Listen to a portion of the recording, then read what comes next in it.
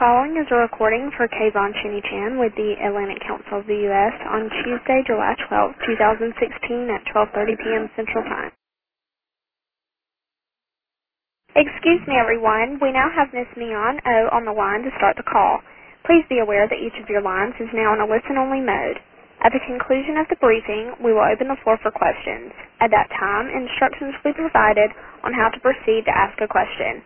I would now like to turn the call over to Ms. O, who will be offering some introductory remarks and facilitate the discussion. Ms. O, you may begin. Thank you, everyone who joined the call today. My name is Neon O. I'm a non-resident senior fellow, both at the Friends Go Club and the Global Energy Center here at the Council. And today's call is part of the members' conference call series, which provides members from around the world an exclusive opportunity to speak directly with the work of the Atlantic Council. Please note that the call today is being recorded and will be distributed with members who are unable to join today. I would like to introduce today's speakers. We have Roger Cliff, Robert Manning, and Jamie Nettle. Roger Cliff is a non-resident senior fellow at the Schofield Center, and his areas of expertise in East Asian security issues. And Robert Manning, not resident senior fellow of the Schofield Center, and these areas of expertise include global trends, non-traditional threats, shale gas revolution, and energy issues in East Asian energy security and overall security issues. And we have Jamie Nettle, who's non-resident senior fellow at the Schofield Center, and these areas of expertise include Asian economic and political issues. I would like to thank the Friends Schofield Center for inviting me today as a moderator, and I believe that this is a very timely topic because the court in The Hague ruled against Chinese claims to the right in the South China Sea, and the judges issued on a unanimous decision in favor of the Philippines on the majority of the claims it made against China. And in addition, it said China had caused severe harm to the environment by building artificial islands. So I will begin with each speaker, and each speaker will have 5 to 10 minutes of remarks, and then I will open up the discussion with 1 or 2 questions, and then I will also have a question from the audience. So, Roger, would you please start with your opening remarks? Sure, and I actually will try not to use my full 10 minutes so we can leave more time for questions and discussions. But I have to say I was quite stunned by this ruling. There had been a lot of talk in advance that what the Permanent Court of Arbitration was going to decide might be ambiguous or equivocal, and that really wasn't the case. Just to go back, one of the issues that it first had to examine was whether or not it in fact had jurisdiction over this dispute, and it ruled on that issue in exactly a year ago, almost exactly a year ago, and said that it does have jurisdiction, which China had argued it didn't. And the ruling is extremely adverse to China on virtually every point. The court ruled against China's claims, and in a sense, although I don't think this was the intent, they not only ruled against China's claims, but they also essentially scolded China on a number of points, including that it had interfered with the efforts of the tribunal to rule on this issue by engaging in land reclamation and construction of artificial islands while the case was being heard. In terms of the main findings, so China had claimed that, it had never exactly made its claims clear, but it has on a case-by-case basis claimed that essentially all of the South China Sea is historical fishing waters for China, and therefore it had an exclusive right to fish and extract resources from the region. The court essentially said you gave up all of your historical claims when you signed on to the United Nations Convention on the Law of the Sea, and therefore only what is described in the Law of the Sea applies, which mainly has to do with 12-mile territorial waters, 200-mile exclusive economic zones, and in some cases where the continental shelf is delimited. Interestingly, or quite surprisingly to me, they decided that none of the islands and features of the South China Sea was in fact a true island capable of sustaining human habitation, and therefore that none of them were entitled to exclusive economic zones, and instead they are each merely entitled to a 12-mile territorial sea. So that immediately took a huge portion of the South China Sea off of the table in terms of being able to claim its exclusive economic zones. But the effect it has was it meant that the exclusive economic zones of nearby maritime states, including the Philippines, as drawn from the baselines of their territorial waters, do apply, and in particular it found that China had illegally constructed an artificial island in the Philippines exclusive economic zone, an island that was created on a submerged feature that China was claiming. So I think the interesting issue now is how China has already indicated that it does not accept the rulings of the tribunal, but this is a real turning point for China potentially, or it's a test of its commitment to the rule of law in international relations, and they could, as they have said, they don't recognize the jurisdiction of the tribunal. They are not going to accept the rulings. But the real question is how they behave in the future. If they continue to act in violation of what the tribunal has been found, I think that will send a clear signal to the world about China's commitment to the international norms and rules of the game. They could, alternatively, they could choose to say they don't accept the rulings, but that in practice abide by them, and I think that would send a very different signal to the world, and that's what we should be watching over the coming weeks and months. I think I'll stop there. Thank you, Roger, for the great remarks. And now we turn to Robert Manning. Thank you. This is a really important inflection point on a number of levels. First, as Roger mentioned, it's at the symbolic level, this whole issue of China basing on vague historical rights and nobody knows where they came from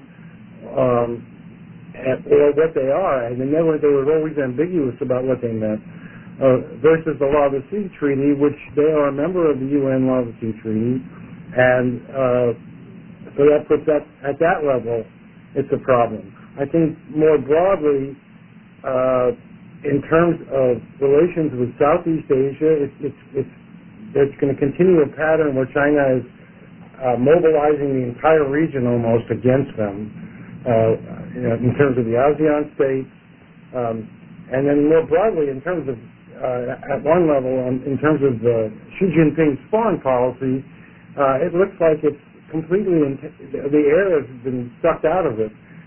First we had the bad decision earlier this month, which blew up his South Korea policy.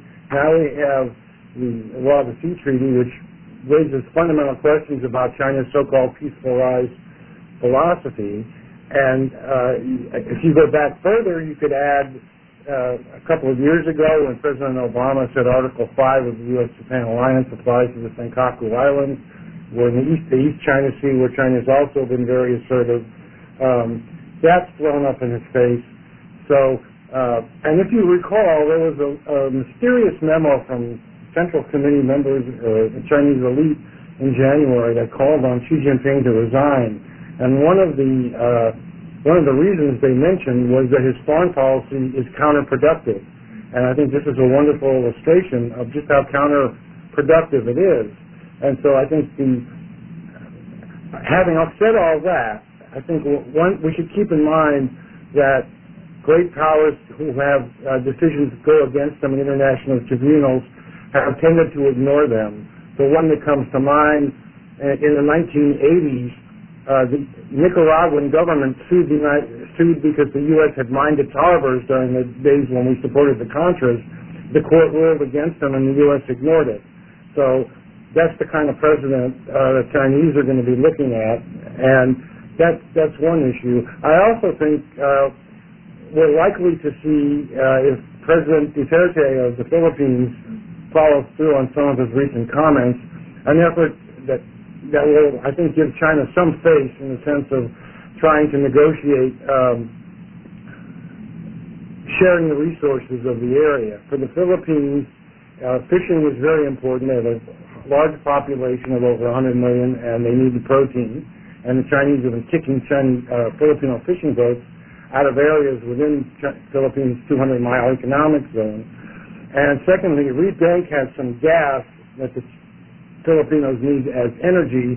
The Chinese have blocked the development of that. So there's some areas where I think you could see, and the Chinese have claimed they're for joint development of resources, but what that has translated to is we're for joint development of everybody else's resources in their 200-mile economic zone. So this will be an interesting test. And lastly, in terms of U.S.-China relations, I think it's going to allow the United States to accelerate some of its freedom of navigation operations in the region, and I think the risk of conflict goes way up after this. And I'll stop there. Thank you very much, Bob. So we have a final speaker, Jamie Nuttall. Jamie, would you please start? Great.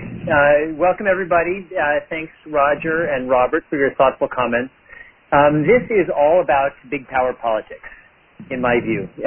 China has made a bet, and they've very consciously made a bet that they can turn up the temperature in the South and East China Seas, and that the United States is not going to have the staying power to protect our allies. And so they've very consciously done that, and this, the Philippines bringing this case against China is a countermeasure by the Philippines, but there are other things being done by states that are weaker than China in order to push back. But the only reason that they can push back is because the United States is there. The United States, of course, is a treaty ally of the Philippines. But even Vietnam is emboldened by the presence of the United States in a way that they would be not emboldened if the United States didn't have that role. So for sure, this is a major body slam for China. But China knew that they were taking this risk, and in my view, that is their long-term strategy: is to turn up the pressure, but over time, to demonstrate that the United States doesn't have the staying power or can't keep up with China's pressure, and to have everybody else in the region recognize that essentially China will have that Middle Kingdom relationship, which is not a relationship of dominance, but it's a relationship where China would have more maneuverability, and the smaller states would have to defer to China. But because of that, for every action, there's a reaction.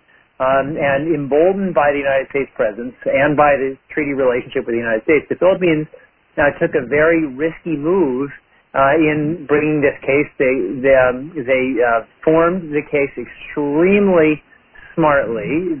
Paul Reichler did just an absolutely fantastic job strategically and how to put the case together. And for sure, it's a loss for China. But what does China keep? I mean, China still has control of these things. Maybe the law of the sea doesn't call them islands, but they're physically there. They're militarized, and there's nobody, including the United States, who's going to be willing to take them away from China. And even if China begins to demilitarize those islands, it still won't be that significant because they can be remilitarized really within minutes. And so the facts on the ground have changed in a way that this ruling is not going to affect. Having said that, China has had kind of two different strategies in recent years in how it grows into this new role, particularly in Asia. The first, which was extremely successful, was its peaceful rise strategy, where it said we don't want to cause any trouble, we're going to be supportive of everybody else, there's room for everybody. And had China stuck with that strategy for 20, 30 more years, it would have been extremely difficult for the United States because the U.S. room for maneuver was shrinking. Many of our traditional allies were saying, thank you for getting us through the Cold War.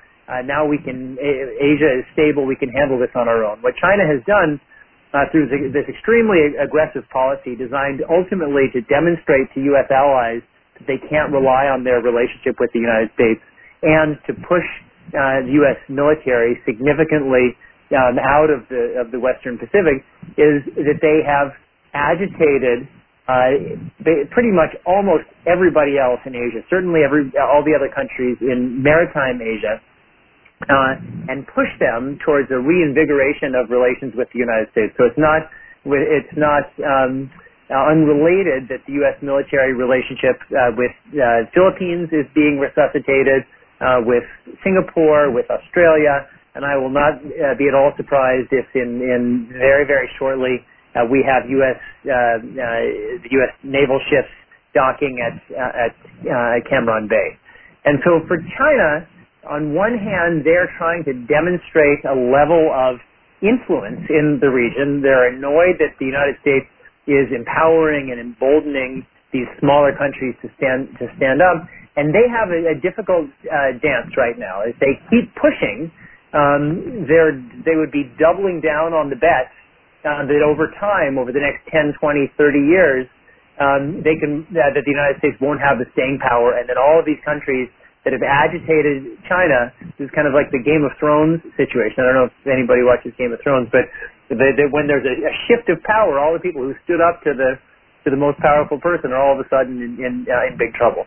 But between now and then, China will need to make some very fundamental decisions about the role it wants to play in the international system and international law. Certainly, China can flout this decision. It will. The United States and other big countries have flouted international law decisions in the past.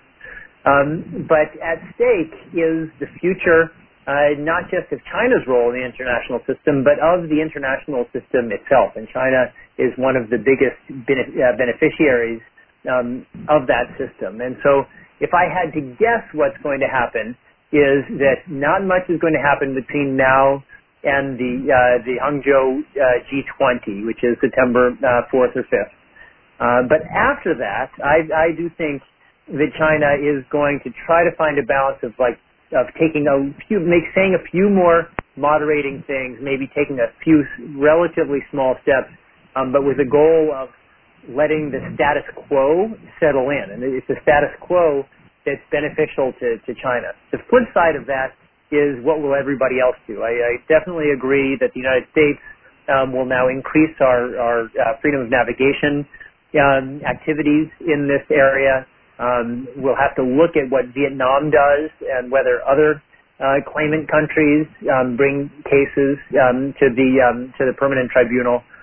So we're entering a phase of great flux and a lot of uncertainty. I don't think that there'll be war or even much military conflict, because I think everybody is gauging where the parameters are. But certainly this decision shifts the parameters in a way that's certainly bad for China, very bad for Taiwan, because they have Taiping Island, which is in the Spratly, so their claim that their hold on that was weakened by this by the tribunal's holding, and probably good for everybody else. But it's going to be a long negotiation process to figure out what this all means. So let me stop there. Thank you, Jamie. Thank you. I would like to thank each of speakers for very insightful opening remarks. I would like to start the discussion with a question. So all of the three speakers talked about what is the argument about and why are they worth arguing over, and who claims what and what did the court rule. And I think it would be perhaps very interesting, although three speakers have already talked about U.S.-China relations and then what will come next, and especially so I understand that all the three speakers agree that this is actually real turning point to China, and then China will suffer from considerable reputational costs in the international system. But I would like to discuss a little more in depth in terms of how will China likely respond to this verdict, in terms of how might China react both in the near term and long term. And also at the same time, we hear a lot from the Chinese perspective, but at the same time, I would like to hear from what would be the perspective from other countries and who are against China, and how many more will speak up now that a decision has been reached out, and how many will continue to do so in bilateral meetings, international forums, and United Nations General Assembly votes for the years to come, and it might take to convince China of the cost that it would be incurring. So, would you like to I think this opens up some possibilities, because where we have been until now is the U.S. and China are kind of like hamsters and going around in a cage. They build up islands, we send more ships through. They build up more, we send more ships through, and it just goes around and around. So this is introducing a new factor that's basically, it hasn't resolved any of the territorial disputes between Malaysia, Philippines, Vietnam, Brunei, and China. But I think it may open up the possibility for some kind of diplomacy if we have any leadership. The problem I see, and I fully agree with Jamie, that China's long-term strategy is based on a fundamental assumption that over time they get bigger, the military gets stronger, and the U.S. will eventually disappear. I think that's being proved to be a wrong assumption. On the U.S. side, we also have a flawed assumption that somehow we can assert ourselves and maintain primacy in the area and keep the status quo even as China rises. I don't think that's viable either. So on a number of levels, there needs to be a new diplomacy, which hopefully will occur out of this. I think we can talk. The amount of natural resources that the Chinese have claimed are there are wrong. There isn't enough oil and gas there to make any difference in terms of China's energy demand. On the fishing rights, they're depleting all the fish in the area, so there has to be some kind of international process to regulate fishing anyway. So, and I think this may force that. And then the ruling also challenged them in terms of destroying coral, which is a huge problem worldwide. So I think on all those levels, it's introduced a new factor that hopefully will move the ball forward. But I'm not optimistic, because we're looking at an Obama administration that's pretty much checked out in its final months. And it's going to take a while for a new U.S. administration to gear up, whichever it is. And so I think we're in limbo now, and this could be dangerous because Xi Jinping looks like kind of a wounded animal in a sense that the air has been sucked out of his entire foreign policy. And so what does he do? He's lost an enormous amount of face. And it'll be interesting to see how much populist nationalism they allow, or the Chinese in the streets or not. because this is an issue that they've entirely manufactured. Let me just say one point on this. Up until 1933, the Chinese didn't even know where the Spratlys were. Their claim grew out of after France, which was a colonial power in Vietnam, claimed sovereignty over them, and then the Chinese responded to that. So their claims have always been dubious to start with, and now they've been. They came up with the idea that we want these, and then tried to figure out a rationale for why they deserve to have them, and that hasn't worked. And so I think the door is open to all kinds of diplomacy, but it's going to require a level of leadership and sophistication that we really haven't seen either from the U.S. or Asia.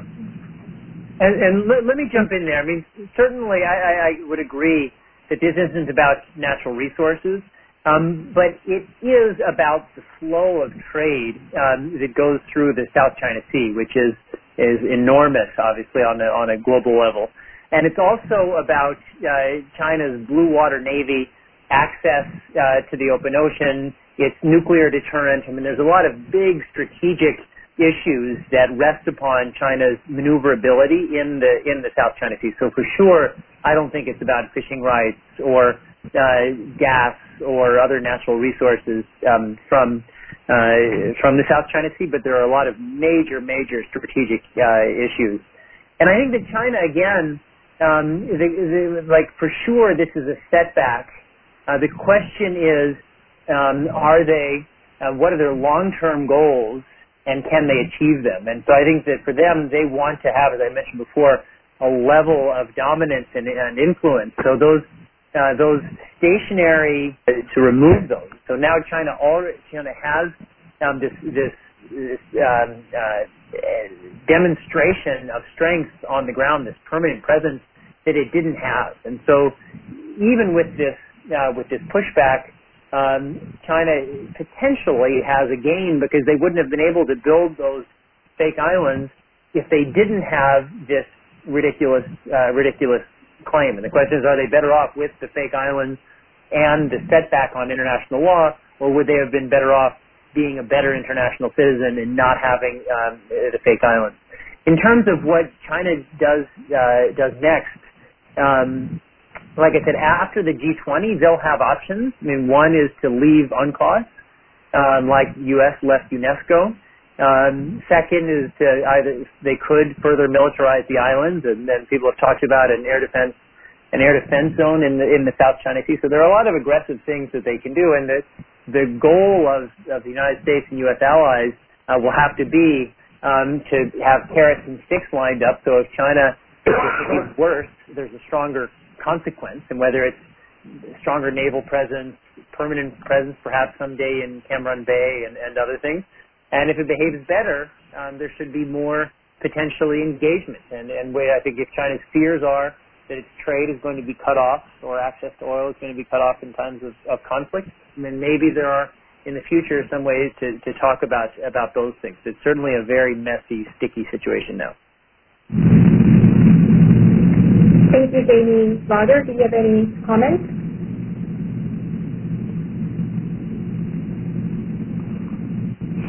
Roger, do you have any comments? Roger, do you hear me? Oh, sorry. Can you hear me now? Yes. Okay. Sorry, I had the mute button on, apparently. So on these artificial islands, well, one of the interesting thing is, of the 7 features that China occupies, 6 of them apparently counted as rocks, and the arbitral tribunal did not and cannot rule on ownership of those rocks. And so China has as much right to those rocks under international law as anybody, but and occupation or possession is 9/10 of the law in international law as well as domestic law. And so the fact that China is already sitting on those 6 rocks means that China probably has a pretty good claim to those. The interesting issue is the 7th one, where the tribunal ruled that it was not an island or even a rock, but in fact was an artificial island that had been built on a submerged feature. And so that is under international law, that's an illegal structure that was built within the Philippines EEZ. So the question now in the U.S., although it has not ratified the Convention on the Law of the Sea, certainly has a long track record of making various forms of demonstrations about what is and isn't international waters. So what the tribunal said is that artificial island has no territory. It has no territorial waters. It's submerged. The part that was built up above the water is an illegal structure. So there is no Chinese territory there. That is clear. So the United States is probably at some point going to have to make a demonstration of that, and that would include sailing very close to it. It would have to be, at some point, it would have to be other than so-called innocent passage, because if the U.S. Navy or other U.S. ships, they don't have to be U.S. Navy ships, engaged in innocent passage, then that could be argued to be a tacit acknowledgement that it does have a territorial water. So, and the question will be how China responds to that. So I think this is going to be an issue that's going to have to be handled with delicacy, and it isn't something that probably can be deferred till the next U.S. administration. But there's probably it may not be publicized, but there will probably be some maneuvering going on around that artificial island over the next few months. Yeah, I would hope the message to China and Xi Jinping is that they're violating the first rule of Ho, and he's just digging themselves in deeper, and they need to stop digging. That's the first issue, and I think this is going to have to be solved politically and diplomatically, and nobody's really begun to think through on what basis that happens. And so I think that's a big challenge.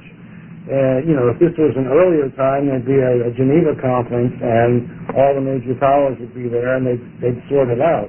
I think something like that has to happen, but I don't know how to bring that about or who will do it. It's difficult for the U.S. because we have no claims in the area. For us, it's just a question of the global commons and access to them. But I think that you have several levels of problems. Countries in the region, countries fishing in the area, countries and companies that want to develop the resources. So I think there's several layers of diplomacy that need to occur. But I think it's going to get worse before it gets better. Yeah, but the question is, what's in China's interest? Because China, I guess anybody can negotiate anything, but for China, they made these outlandish claims. They took these rocks, they turned them into essentially military bases in a highly strategic part of the world, knowing that they were facing this risk. Obviously, they wanted to minimize it, which is why they've had the political and propaganda campaign about it. But I don't think that they can be that surprised. I mean, they've never fully made explained the basis in international law of these historical waters, which I'm sure that they don't even believe is valid under international law. So I don't know why would they negotiate their departure from this critical strategic asset that's been so hard won, and where they've already done the political calculus of the fallout, and in my estimation, determined that they can live with it. Okay, thank you. So as we are running out of time, I believe that we have to open up to the audience. And I would like to mention briefly that those who have any questions, ask operator to give instructions to, operator, could you please give instructions to ask questions? And how many questions do we have lined up? At this time, we will be opening the line to questions. If you would like to ask a question, please press the star key followed by the 1 key on your touch-tone phone now. Questions will be taken in the order in which they are received. Please be sure to introduce yourself when asking a question. If at any time you would like to remove yourself from the queue, please press star 2.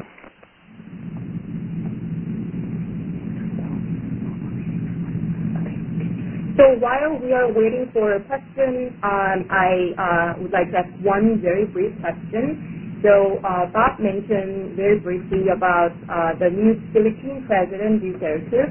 So the country Philippines, they are facing crucial challenges after his June 30 inauguration with regard to whether he will continue this geopolitical agenda was proceeded by the current president.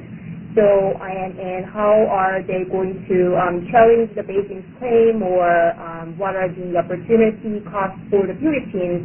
And it will be interesting to discuss on this topic, on this issue in relation with the China-U.S. relationship that we discussed earlier. Well, it's important to note that the U.S., despite the alliance with the Philippines, has never said that Scarborough Shoal, which China occupies, was covered under the treaty, as we have done with, for example, in the case of Japan with the Senkakus. So I think the Philippines do not trust that the U.S. is going to bail them out. And that's why I suggested earlier, if I had to bet, I would bet in the next 6 months you're going to see negotiations between the Philippines and China over the sharing and developing of resources around these disputed areas. Okay, thank you. Roger and Jamie, would you like to have any comments? Yeah, I would agree with that. I mean, it's a great strategy for China. It's like, I claim your house, and then I say, but I'm reasonable, let's share your house. And so China had nothing. They make these outlandish claims. They've got a very strong naval presence. Nobody wants conflict. And that's why I'm saying is that China's in a very strong position, even though they've obviously lost this round. And the new Philippine president definitely has an opportunity to leverage that, especially if he thinks that he's not going to get much, maybe as a result of this finding. He'll have a stronger position in negotiations. So I definitely think that there is some wiggle room, and there will be some negotiations in the future. I agree with what Robert just said. Thank you, Jamie. Actually, we have questions lined up. Roger, do you would like to add any final brief comment, or would you like to hear questions from the audience? Let's take some questions. Okay. So we're ready to hear the questions. Our first question comes from Janelle Tebow with Bank of America. Hi there. Thank you. You said that the Hague Tribunal made a ruling on the existence of 6 rocks. What rights does that give to China that they have defined them as rocks? I'll take that one. So under the Convention on the Law of the Sea, it says that rocks that are not capable of sustaining human habitation, and basically the tribunal said everything in the Spratly group of the South China Sea is a rock, are entitled to a 12-mile territorial water around that feature, whatever it is, but not an exclusive economic zone. So instead of, if you can imagine, circles with diameters of 12 nautical miles instead of diameters of 212 nautical miles, the amount of area, and there are 40 or 50 such features that have been occupied in the South China Sea. So the amount of territorial waters that accrues to all of those is much, much smaller than it would have been if the tribunal had at least said that the larger ones are entitled to an exclusive economic zone. And now, of course, China had this ambiguous 9-line claim, which was even more expansive than the exclusive economic zone. So, but interestingly, since though none of the islands in the Spratly group have an exclusive economic zone, the Philippines, which basically we're talking about Palawan province, which is this long island that protrudes southwest from the main Philippine group, does have an exclusive economic zone that extends out 200 miles. I haven't looked on the map to see exactly how far that is, but basically it means that a big chunk of this area has now been identified as being within the Philippines exclusive economic zone, and with only a few much smaller areas whose ownership remains ambiguous because the tribunal didn't rule on who is the proper owner of any of those islands. Rock. Stop there. Any of those rocks? Yes, they're rocks now. Yeah. Okay, thank you. I believe that we have another question lined up. So, operator, please. Again, if you would like to ask a question, please press star 1. Our next question comes from Ashish Sen with the Atlantic Council. Hi, thank you all for doing this call. I was wondering if you could comment on the enforcement mechanism for the tribunal's ruling. Thank you. I can take that. Using the Yiddish word is bubkis. There's no enforcement whatsoever. So this is all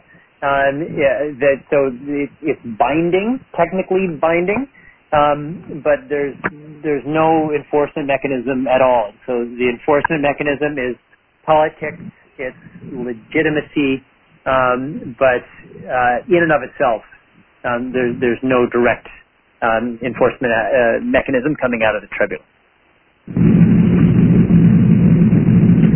Now, I would say that it's possible that commercial disputes that could arise, for example, between, everything Jamie said is absolutely correct. However, one can imagine, say, a commercial dispute arising between, say, two oil companies that are drilling in disputed waters, or gas drilling for gas in disputed waters, and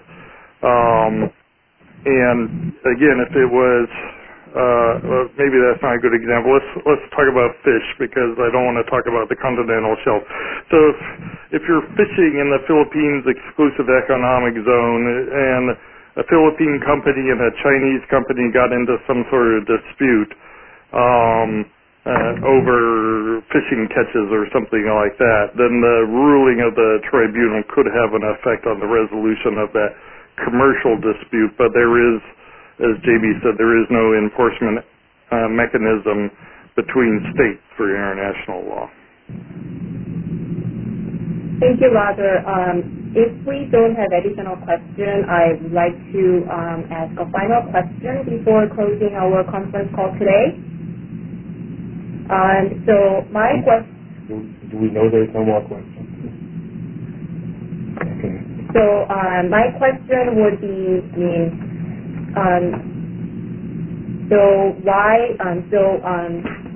thinking about like how they have tried to reach a resolution, and then China tends to prefer bilateral negotiations with the other parties. And I thought that it would be interesting why China would like to pursue on a bilateral basis rather than a multilateral basis on this topic.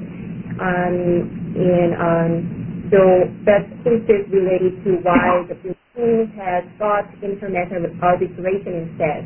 So if we could hear any comments from... Well, it's very simple. China's big and everybody in ASEAN is little. And they have more leverage dealing bilaterally. And some countries may move in that direction. Some of the issues are not negotiable. For example, there's a tremendous oil and gas and fishing-rich area off the Natuna Islands from Indonesia, which China has acknowledged is part of Indonesian sovereignty, but China claims they have historic fishing rights, and it's created enormous conflict. The Indonesian government has blown out of the water about a dozen Chinese boats and captured a couple of them, and this decision has an impact on that because it shows that it's saying that China has no right. I wouldn't be surprised if Indonesia filed a claim if they couldn't get China to back off. So I think we're in a period of real uncertainty and indecision and it's going to take a while to play out. But I think the starting point is probably going to be, as Roger was saying, whoever has control of particular islands, the best we could hope for is a freeze on activity. I think that's what you'll see ASEAN at the next ASEAN meeting try to put forward in a code of conduct or something like that. It'll be interesting to see whether this is an issue that enters the G20, which China is sharing this year on an island in the South China Sea. That'll be, I think, the next test in September. In the period between them, we're just going to see a lot of hand-wringing, and as I say, I think you'll see the Philippines move forward on negotiations, and I think you'll see the U.S. being more assertive in terms of access for freedom of navigation. Thank you, Bob. We actually have one more question waiting, but Jamie and Roger, do you have any? Okay. Yeah, let me just add one more thing. So I definitely think there will be a freeze. China will negotiate a freeze. And that's why they've been building so aggressively up to now in anticipation that they might lose this case. And the handwriting has been on the wall for a long, long time. So if there's a freeze and China keeps these fake islands, which are now fully militarized, already they've changed the strategic balance in the South China Sea that probably only war will reverse. And so that's why, I think this is not great for China. But in overall strategic terms, I still think China is stronger today because it has these fake islands. If the rest of the region and the world continues to come together and put pressure and hold China accountable, that could change. But right now, I still think China is better off today than they were 5 years ago. Thank you, Jamie. Our next question comes from Jay Donnelly with Huntington Ingalls Industries. Thank you. I'd be curious to know your opinion on the fact that the U.S.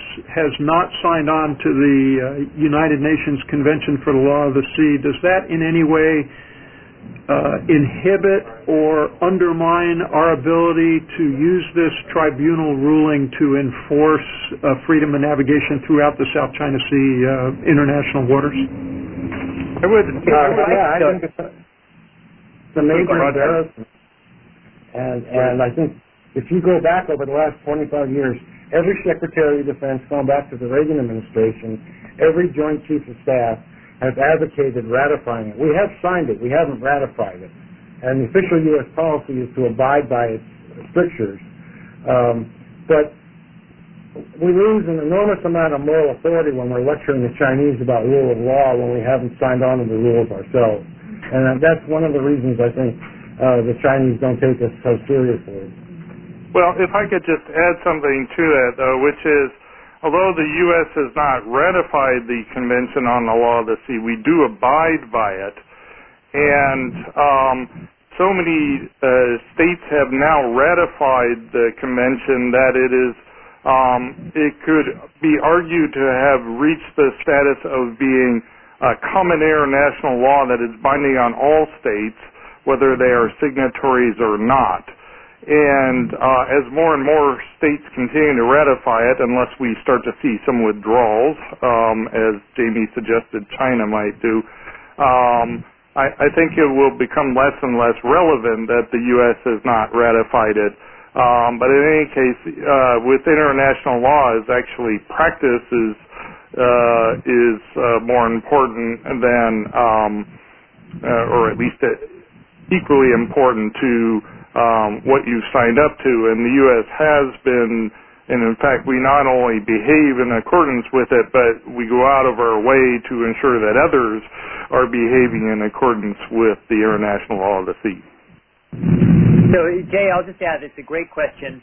I agree with everything that's been said, except I think it's just a national shame that we haven't ratified this treaty, that we have particularly our Navy, we have young men and women putting their lives on the line to support a set of principles where our Senate, it's not even the full Senate, a small number of senators have blocked something that's very clearly in the United States national interest. The military is on board. Almost everybody in this country is on board, except for a very small number of ideologically driven senators. And it's yes, there is customary international law, but the United States has done such a miraculous job of building the system of international law over these past 70 years that we really need to ratify this, and I hope that we can. The law exists without us, but it'll be stronger with us. Okay, thanks everyone joining the call today, and thank you speakers for sharing very insights and the immediate analysis on this timely issue. So unless we have additional call, we are about to close our conference call. Thank you very much. Have a wonderful day. Bye. Thanks, everybody. Bye-bye. Thank you, ladies and gentlemen. This concludes today's teleconference. You may now disconnect.